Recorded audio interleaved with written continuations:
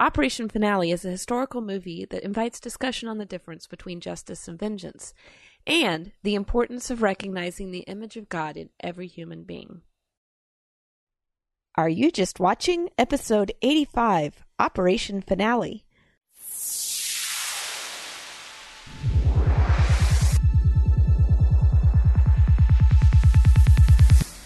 Welcome to the podcast that shares critical thinking for the entertained Christian. I'm E. Franklin. I'm Tim Martin. And we decided to delve into something a little bit more serious this time around. Not that things we've done in the past haven't been serious, but this one is a very serious movie and dealing with a topic that I don't know much about personally. And you're the history buff, so you are going to carry the weight of this episode, I think, just a little bit, Tim. I think I could do that, or at least fake it. Before we get too far into it, the movie is probably fading from theaters. We were a little late getting this episode recorded. We had a bit of a busy month this month. Yes, we did. We both, well, I wasn't busy. I was lazy. I was sick. And you were busy. So I have bronchitis. Well, actually, I'm on the tail end of bronchitis. So if my voice sounds a little rougher than usual, that's because I'm still coughing. But hopefully I will be able to edit all the coughs out of our episode so it isn't bothering the listener. I had the joy of planning for an evacuation for about a week until it turns out we didn't have to evacuate. Yeah. It was Hurricane Florence. Yep. I still think it was just a big ploy by Progressive Insurance. But since we're actually reviewing this movie because it was in theaters and we're not working on a DVD one, we will do a little bit of initial reactions before we dive in. Since it's all historical, though, I don't think we need to avoid spoilers, do we? I mean, I don't know. It's probably not a massive deal at this point. Yeah. To be honest, I went in with that movie unspoiled by history because I didn't really know anything about the whole topic. I learned from the movie, which is, one of the things that I put in my initial reactions, that I was entertained and educated by the movie because I got to follow the narrative without any clue of how the movie was going to come out at the end. And I was entertained. And yeah. I mean, I think about the only thing I knew about this era of history was that Nazis had fled to South America, and that was about all I knew. Yeah. Argentina in particular. I think there were other countries too, but in this case it was Argentina. I remember seeing that in some kind of conspiracy theory about Hitler having escaped and going, I don't remember whether it was Argentina. It may have been a different South American country. Yeah. It was something my dad was watching on the History Channel, and I was an unwilling audience because I don't typically watch that kind of stuff. Yeah, one thing I've never looked into is why were South American countries so receptive? Because, I mean, in this movie, and I don't mean to jump ahead at all, but in Operation Finale, the local constabulary seems complacent in keeping the Nazi party safe. Yeah. So I don't know exactly how true to life that was, but I wonder what it was about the Society of South America at the time that made it so. I don't know that it was the Society of South America. I think it was the prep the Nazis had done in advance. I think that they were always. I think they had been prepping in advance, hidey holes that they could dive into. Mm-hmm. With the idea that if something, happened with their ideals for world domination, that they could run and hide. So yeah, I think it was probably more of a prep, where they had already been using those countries, already had a presence there. Yeah. Before we talk too much about the movie, you want to talk about the music? Oh yeah. The music is by Alexandre Desplat. I'm going to try my French there. That was very well done. Yes, I practiced. I don't know. The soundtrack kind of disconnected me just a little bit. And some people may have liked it. I was re-listening to it on YouTube, and I don't know, like the intro piece felt a little too gumshoe, and almost like it was a action comedy instead of a drama. And so there was a little of a disconnect, at least at the beginning of the movie, the initial music that played. For me, it was a bit of a disconnect, but through the rest of the movie, the rest of the score that I listened to was pretty subtle and pretty quiet. I don't know that I would say it's one of Duplass's best soundtracks.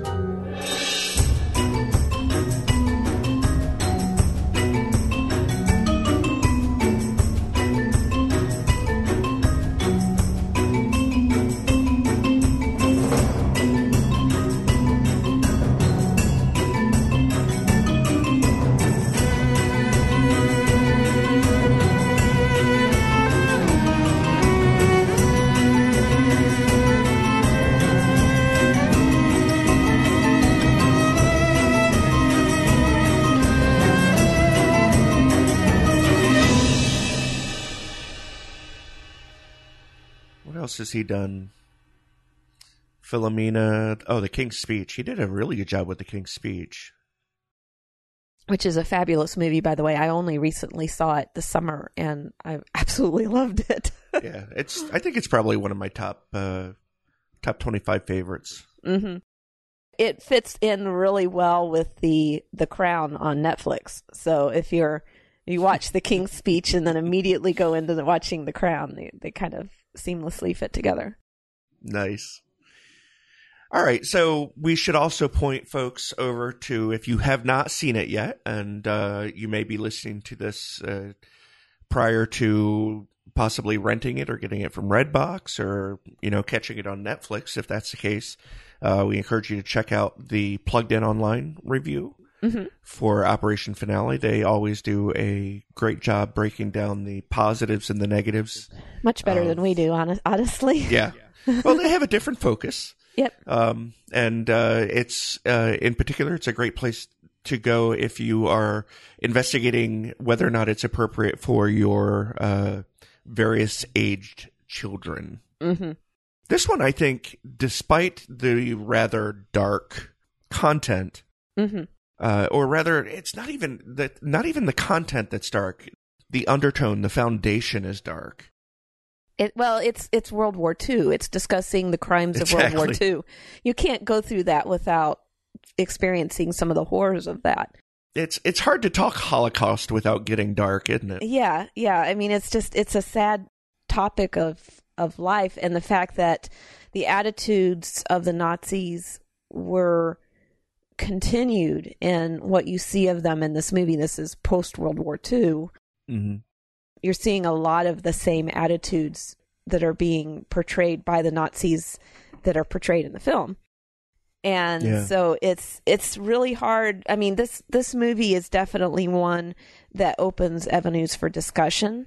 And I think if families are watching it, they should be watching it from that standpoint of talking about some of the things we'll be talking about in this episode. Yep, absolutely. All right, so initial reactions. You've already mentioned.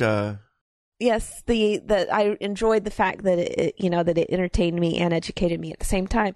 But of course, the biggest thing that you have to say, and you and I both agree about this, is Ben Kingsley was amazing. That man, it never ceases to amaze me. First words out of my mouth when the credits started to roll at the end of the movie was, Ben Kingsley will play anything. And does it well. And does it very well, yes. Yeah, he really, the way he presents his character is somehow both sort of relatable, sympathetic, but also so creepy that you want to take a shower. Yeah. He clearly, he just does such a good job. And, I was actually thinking after getting out of the movie that there are a lot of similarities between how he plays Adolf Eichmann and Mahatma Gandhi. But I haven't seen that performance, but I know him from other movies like Ender's Game and Iron Man 3. Iron Man 3. Yeah, you forgot him in that one. That was more of a comedy role. He did a very good job in it. Yeah. I've seen him all over the place, and it really amazes me every time I see him how well he just absorbs a character and plays it very well.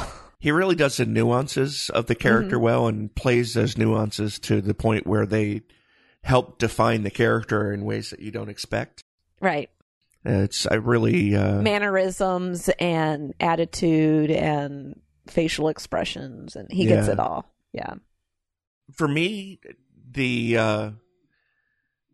I liked it that the movie didn't really seem to have so many of the movies coming out of Hollywood. And as a matter of fact, you just about 30 minutes prior to our recording, you put up a Ben Shapiro Prager University video on Facebook that talks about this exact thing. But so much of what comes out of Hollywood has ulterior motives, and it's a big part of what Are You Just Watching is seeking to not combat, but to Expose. spotlight. Yeah. I really don't feel like this one had any ulterior motives. It didn't seem to be pitching one side or the other. It didn't seem to be pitching so much the mission of Israel over the Nazis. For that matter, it didn't really even, more than I would have expected, harped on the idea Nazis are bad.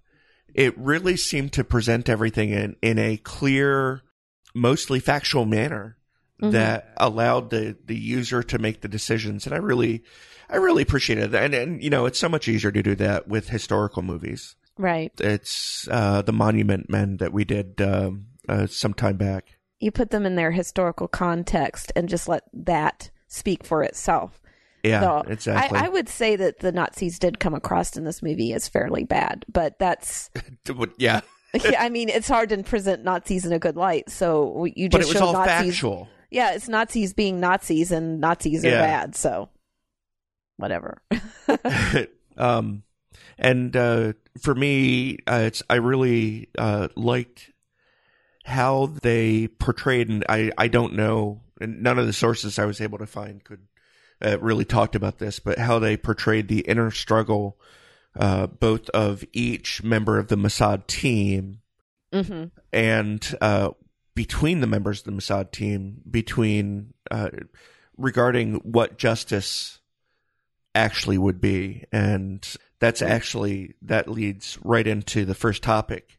Really, because we're doing a shorter episode today, the primary topic that we're going to discuss, which is the difference between vengeance and justice. Yeah.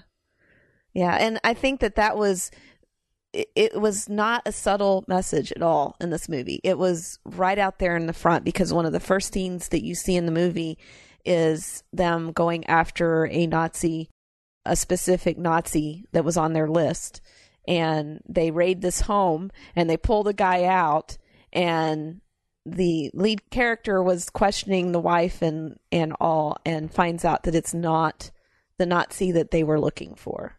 But by the time he gets out into the yard, they'd already killed him. He says, wait a minute, we didn't have the right guy. And the response was, he's on somebody's list. He's a Nazi.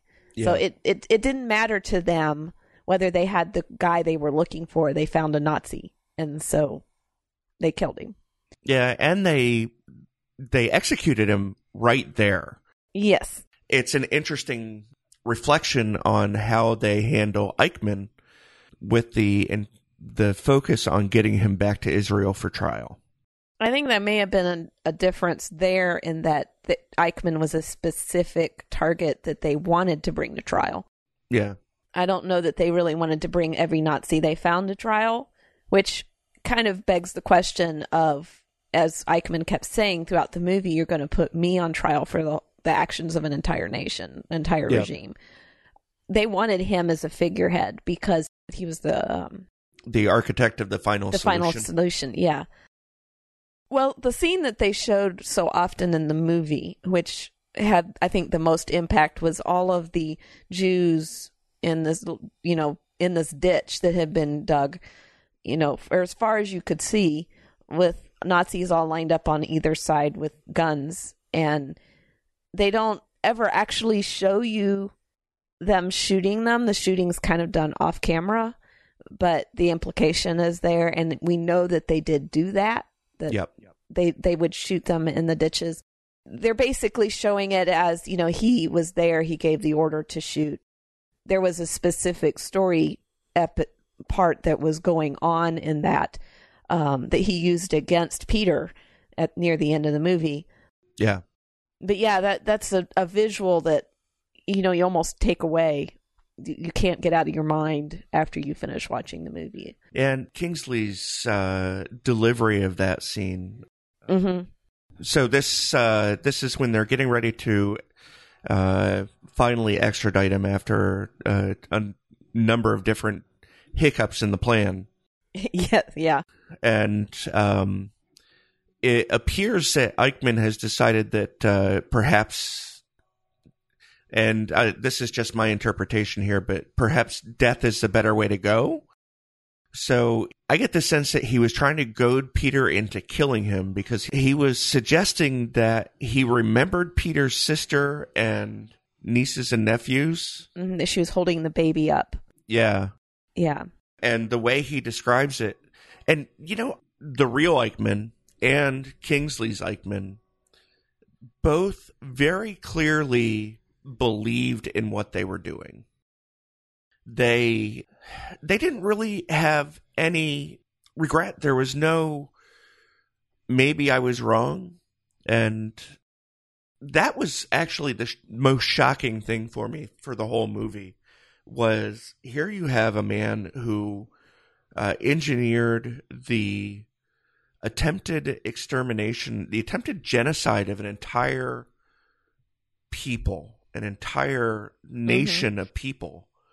And he still, 15 years later, was completely convinced that not only did he do the right thing, but that he was actively fighting the enemies of Germany. Right.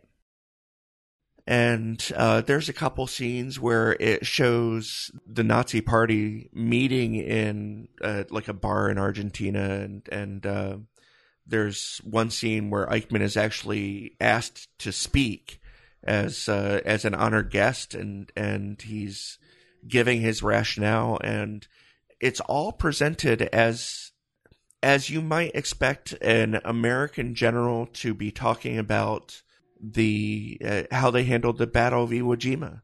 Yeah, things like the Jews are clawing back power, taking their jobs. They're popping up everywhere like mushrooms after a rain. There is a decay, a rot inside our country, the Jew, that's continuing to poison this great nation of Argentina. So yeah, the words are just ugh.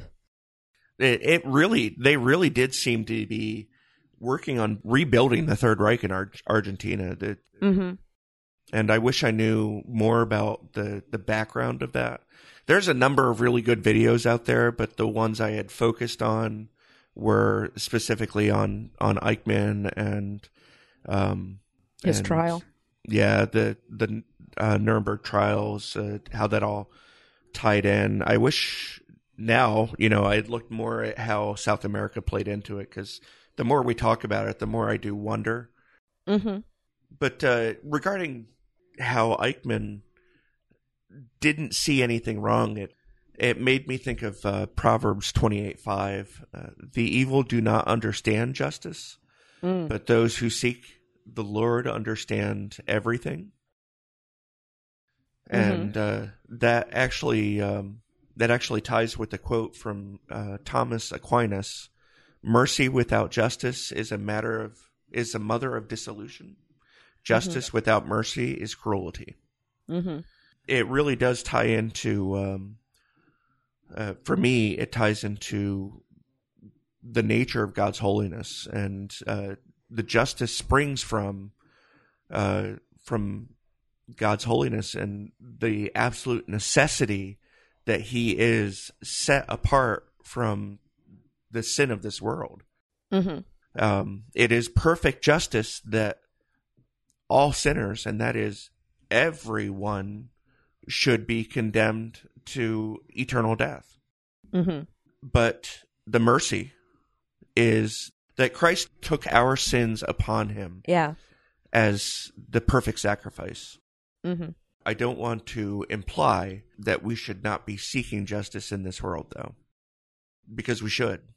Yeah. We should be reflecting God and reflecting Christ in our daily Christian lives. I think we need to be careful what we consider justice to be. Oh, good point. Because the issue that we have, especially in our culture today, is that we've misappropriated the word justice to mean a whole bunch of things that in the long run are not useful, basically, to humanity in general. Yeah. And the reason I say that, and we dealt with this a little bit when we were talking about the red pill, is that you can create this utopia in your mind of the way things should be, and then you're trying to achieve through human action this human rational utopia that we know as Christians simply cannot exist. It's simply an impossible dream. And you can actually create what the Nazis were doing. The whole point of the Nazis was that they were trying to create the perfect man. And in order to create the perfect man, it meant they had to get rid of any of the ingredients that made man imperfect. Mm-hmm.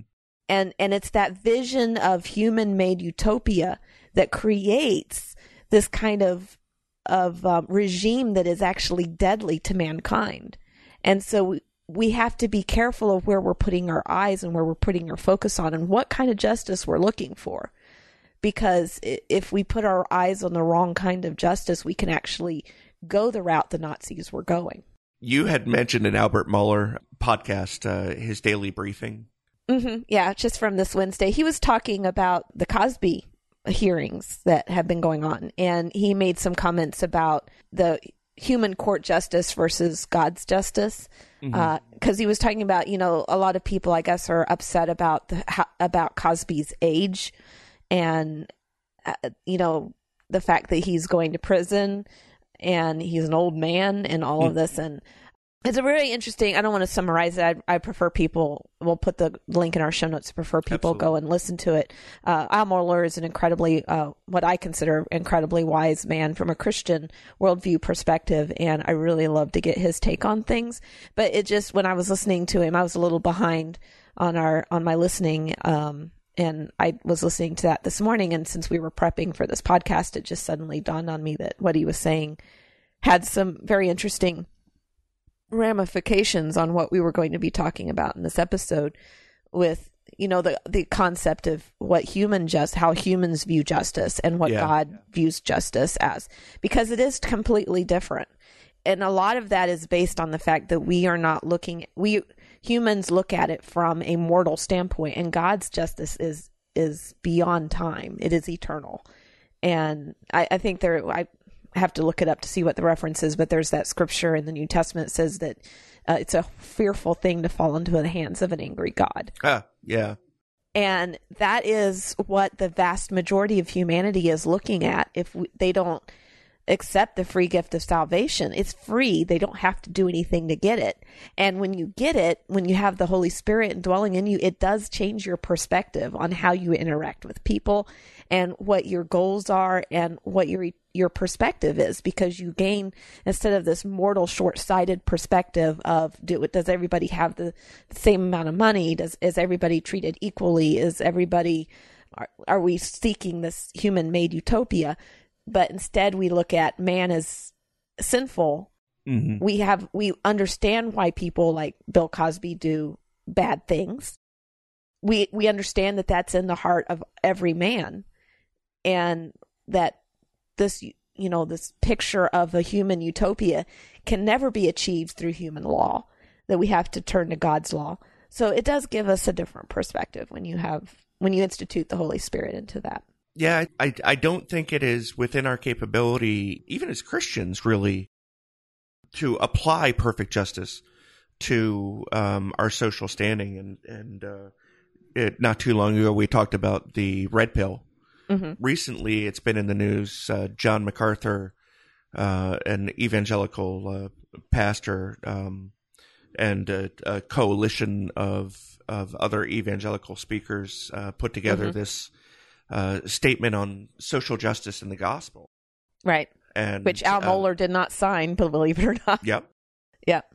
it's really interesting because there are so many good things in it, but the majority of the people that I have read that opted not to sign it, or for one reason or the other, it seems that they couldn't agree with everything in it. Right, and the stuff that they couldn't agree with were the human definitions, the vagaries of the human definitions, all the way down to general things like what is social justice.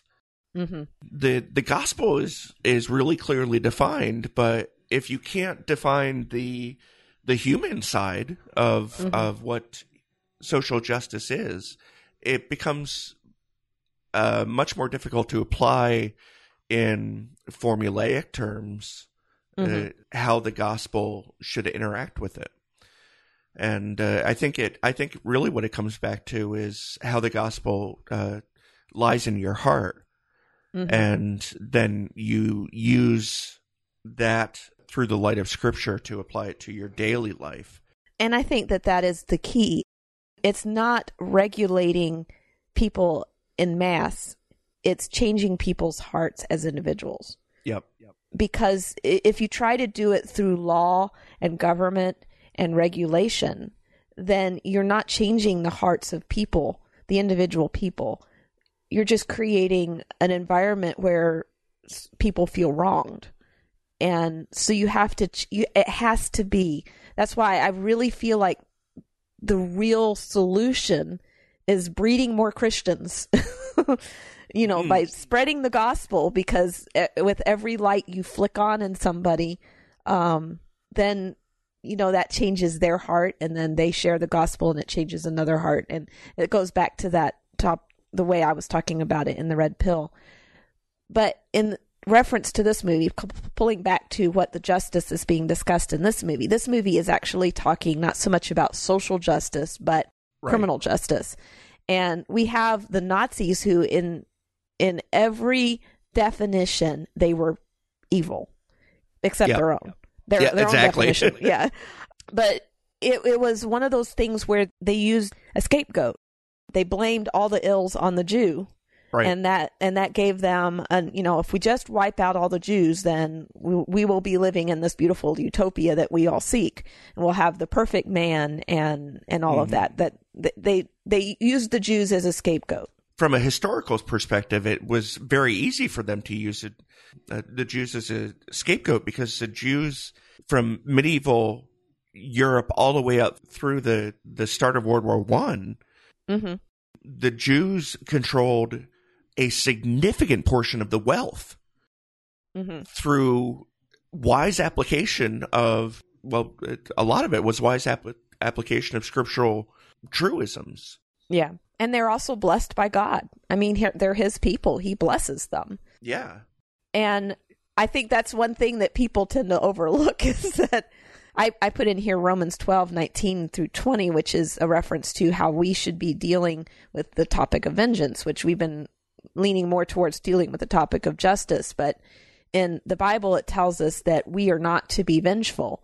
And it says in Romans 12:19 through 20, it says, "Beloved, never avenge yourselves, but leave it to the wrath of God. For it is written, 'Vengeance is mine, I will repay,' says the Lord. To the contrary, if your enemy is hungry, feed him. If he is thirsty, give him something to drink. For by so doing, you will heap burning coals on his head." But that scripture references Deuteronomy 32:35, which if you go to Deuteronomy 32, you'll find out that it is the final song of Moses talking about his people. And if you go down to where that verse is pulled from, "The vengeance is mine," it comes from an area in here where it's talking about people mistreating his people, God's people. It says, "Is not this laid up in store with me, sealed up in my treasures? Vengeance is mine and recompense for the time when their foot shall slip. For the day of their calamity is at hand, and their doom comes swiftly. For the Lord will vindicate his people and have compassion on his servants, when he sees that their power is gone and there is none remaining bond or free.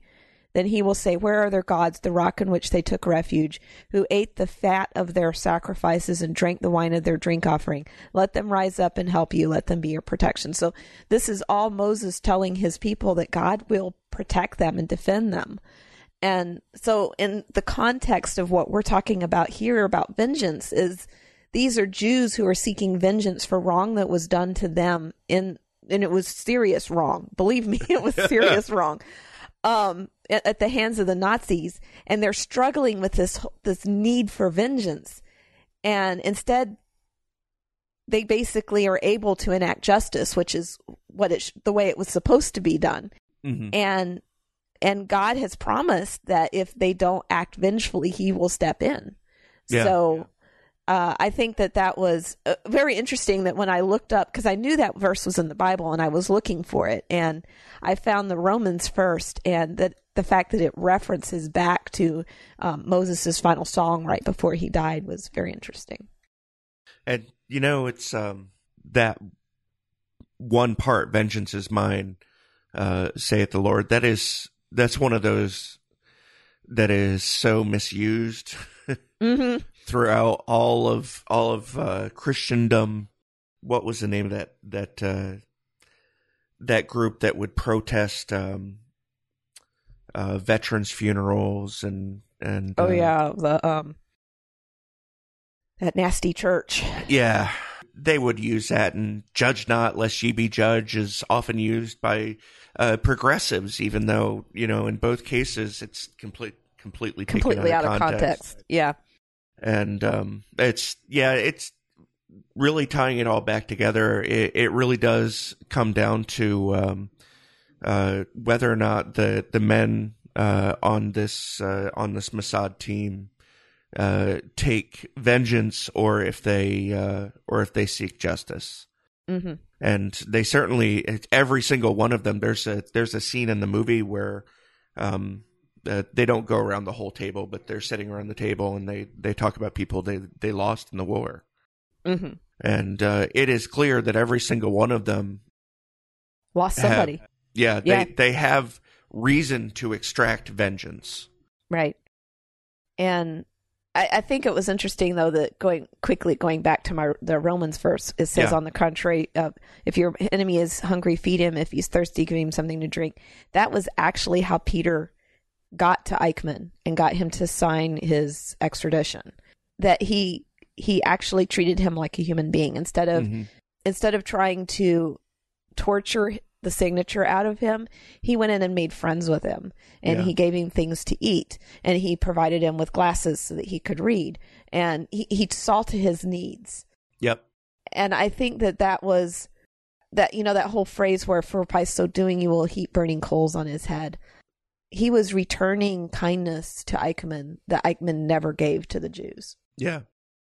And I think that in the end, where you were talking about why Eichmann goaded Peter there at the end, I really think it was dual purpose. I think he wanted to die without going to trial because he felt like the trial would be a sham, but he also wanted Peter to do it because he had wanted to be in Peter's head. He didn't want Peter to be in his. You know what I'm saying? It was like he didn't like the idea that Peter had manipulated him.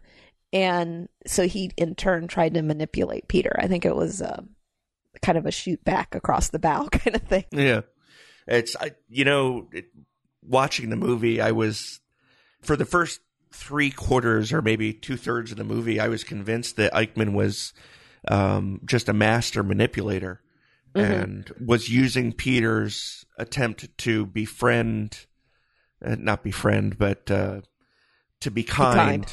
To turn it around on him, and by the end of the movie, I think Eichmann was just that deluded. Yeah. Not to say that he wasn't trying to manipulate Peter, but he was. He was, but this is the thing: this is that Peter knew that the only way to get to Eichmann was to play to his arrogance, and that's what he was doing. He was playing to Eichmann's self-aggrandizing arrogance, and you have to use their own weaknesses against them, and that's what he was doing. And if you're not familiar with the story, you haven't seen the movie, the reason that they needed Eichmann to cooperate was their extradition plan involved flying out on a I don't remember what the name of I think it was the Argentinian Argentinian national airline. But they, at the very last moment, like the day before they were supposed to leave, the airline came back and said, we're not flying him unless we have a sheet of paper signed by Eichmann that says, I'm going willingly. Yeah. And they had to figure out how they were going to get that sheet of paper. And they talked about forging his signature. But they didn't know what his signature looked like. So. That makes it hard to forge, doesn't it? And they talked about torturing it out of him. And there was one line, you have to be willing to make him scream. Mm-hmm. And these people, these Mossad agents, they were perfectly willing to torture Eichmann to get the signature. And Eichmann actually a number of times asks after the safety of his family. Mm-hmm. And I think the implication here was that the rest of the or at least some other members of the Mossad team would have willingly used, his family threatening his family's safety, even his little 3-year-old son. If you think about it, that's the way the Nazis would have. I mean, why would he think the Mossads would do anything different? Because that's what Nazis would have done. Yeah, there's actually when Eichmann asks for like the third time, please just tell me, my family, are they safe? And Peter finally answers him. And I think this is actually the line he broke his silence with. Of course they are. What do you think of us? Yeah. And that really was a contrast to how the Nazis are shown in the movie, treating these families, these children. Mm-hmm. They didn't see them as human. I think that's it. It's an instance that we do. Humans are really good at taking somebody you want and demonizing them to the point where you question their humanity. Yeah. And the Nazis didn't treat the Jews like they were even humans. And, we have dirty, rotten things in our past as well. I mean, the slave trade was a very similar thing. And we have to remember that every human being is created in the image of God and their life has worth and they have value because of that, if for no other reason.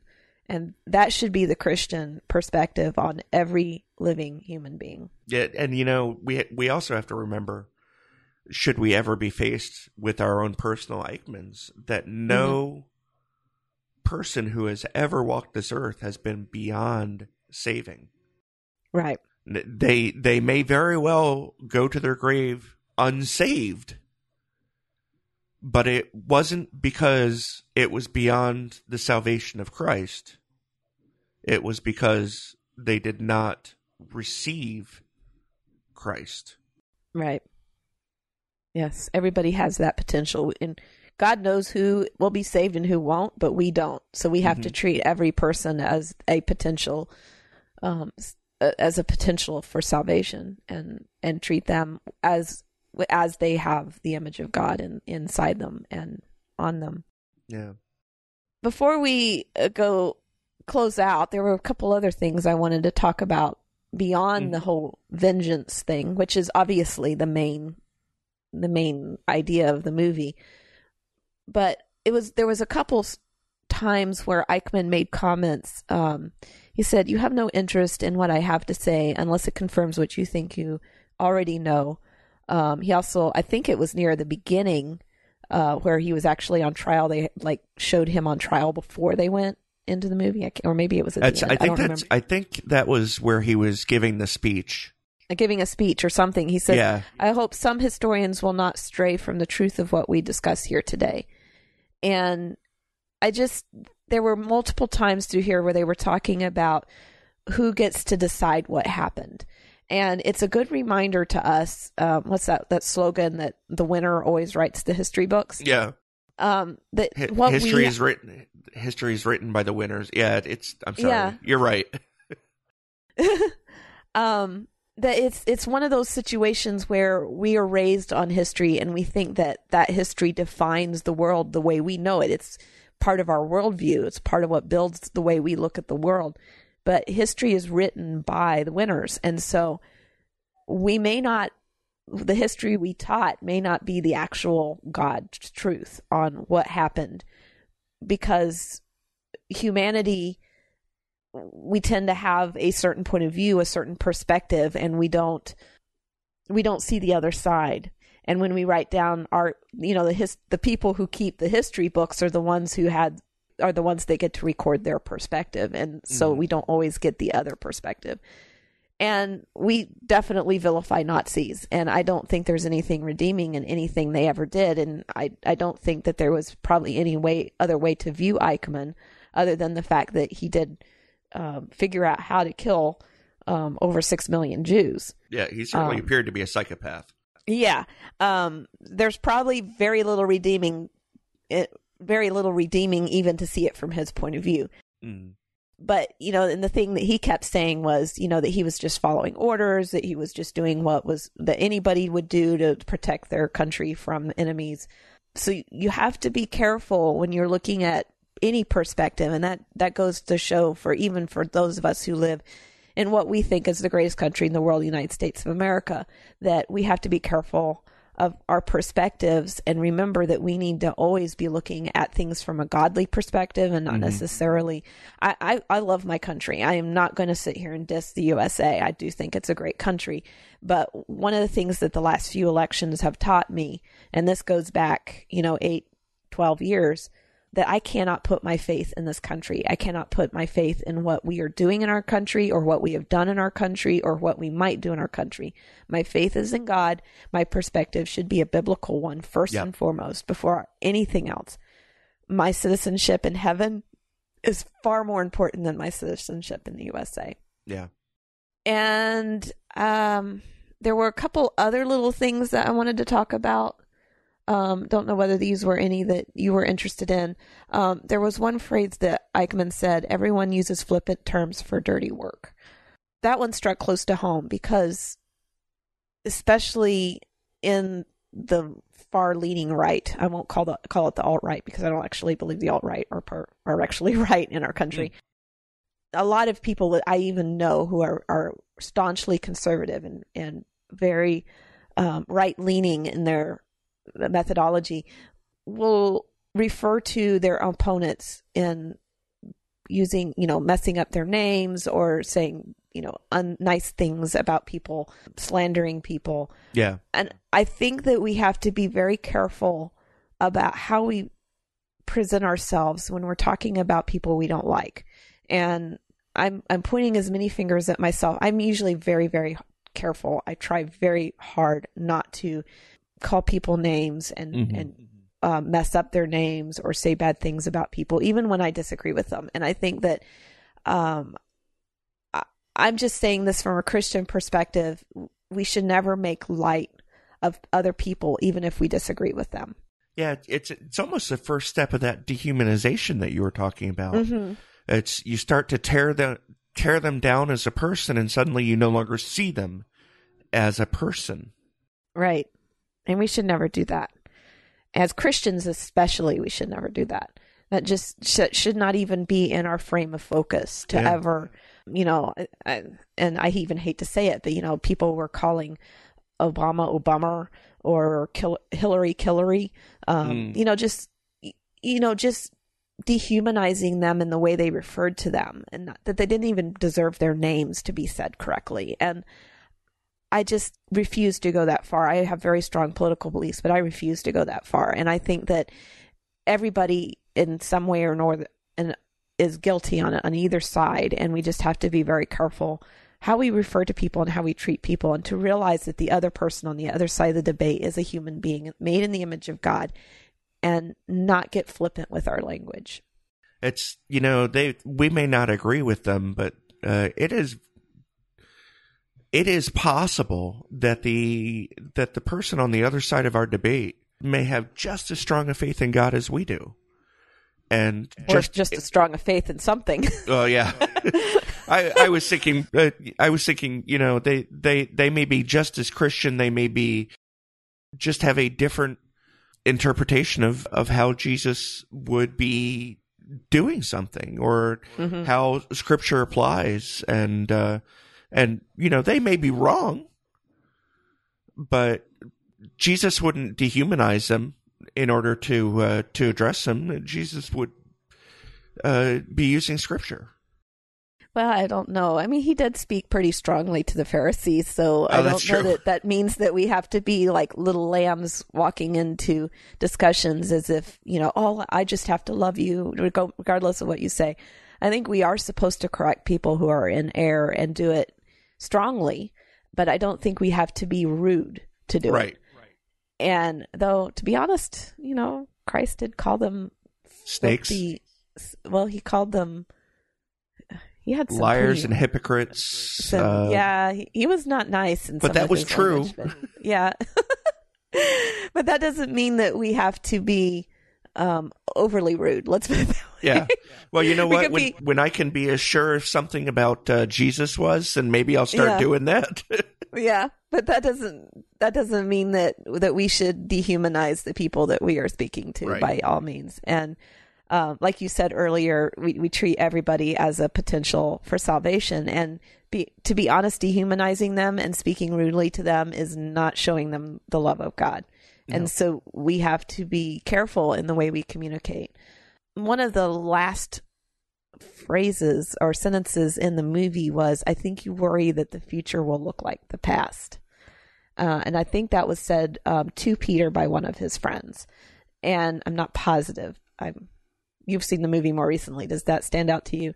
Yeah. It was actually right after one of my favorite lines. History only remembers the tall people. But it was humorous, so that one stuck with me. Yeah.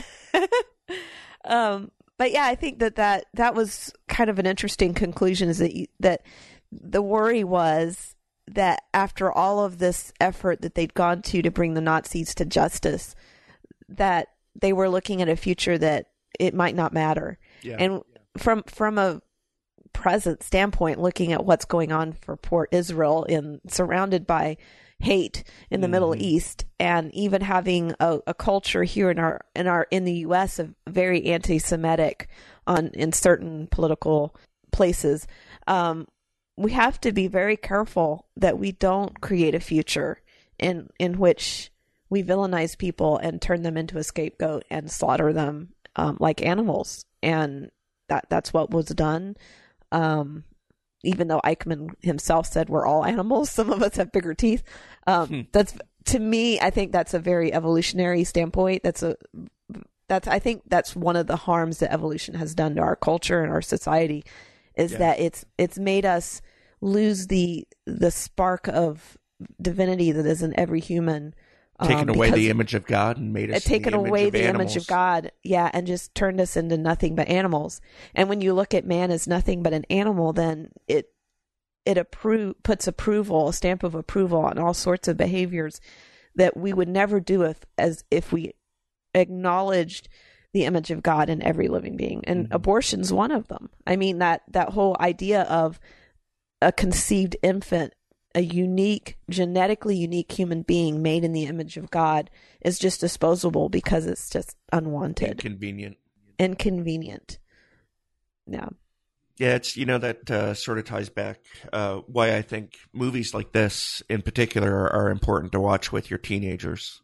Because they're growing up in a time where we may not be focusing on history as much. It ties back to that old truism. History's doomed to repeat itself. Those who did not remember history are doomed to repeat it. Mm-hmm. Yeah. And on that note, we would love to know what everybody else thought of this movie. I'm hoping that people have gone to see it. When I was on the IMDb, it looked like their current intake on the movie was less than the budget of the movie, so I don't know that it's doing incredibly well. So hopefully everybody has gone to see this or seen it on DVD, or wait till it comes on Netflix. I'm sure it'll end up there at some point. Yeah. But if you would like to comment, the show notes will be at areyoujustwatching.com/85. You can leave us a voicemail at 903-231-2221. You can email us email us by emailing feedback at areyoujustwatching.com.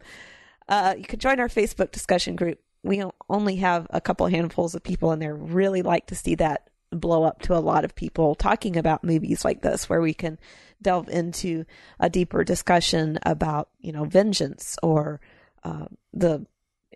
how we react to people and, the image of God that is in every person. So there's lots of ways that we can branch out and talk about this movie.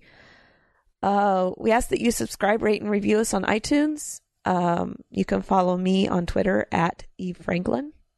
And you can follow me on Twitter at Rencheple, RENCHEPLE. And I think that's it. We don't have anything lined up for our next episode, but as soon as we know what we're doing, we'll try and mention it, at least in the discussion group. We would like you to support our podcast. Patreon made some changes just in the last month or so that knocked off a couple of our supporters, and I don't think it was their intention to be knocked off. So if you are supporting us, we ask that you check and make sure that your support is still going through. But we do want to thank our current patrons, Amanda John, Craig Hardy, Richard French, and Stephen Brown II for their generous support. And you can support us by going to patreon.com/areyoujustwatching. And please consider a small monthly gift to keep this podcast going. Thank you.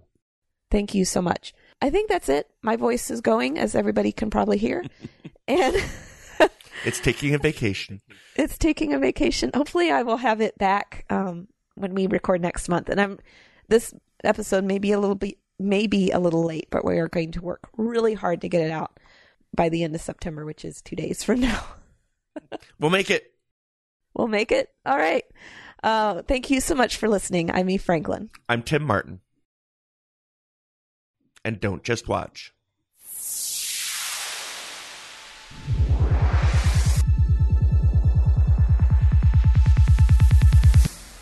Are You Just Watching is a proud member of Noodle Mix Network. Subscribe to more of our podcasts to make you think, laugh, and succeed at noodlemix.net.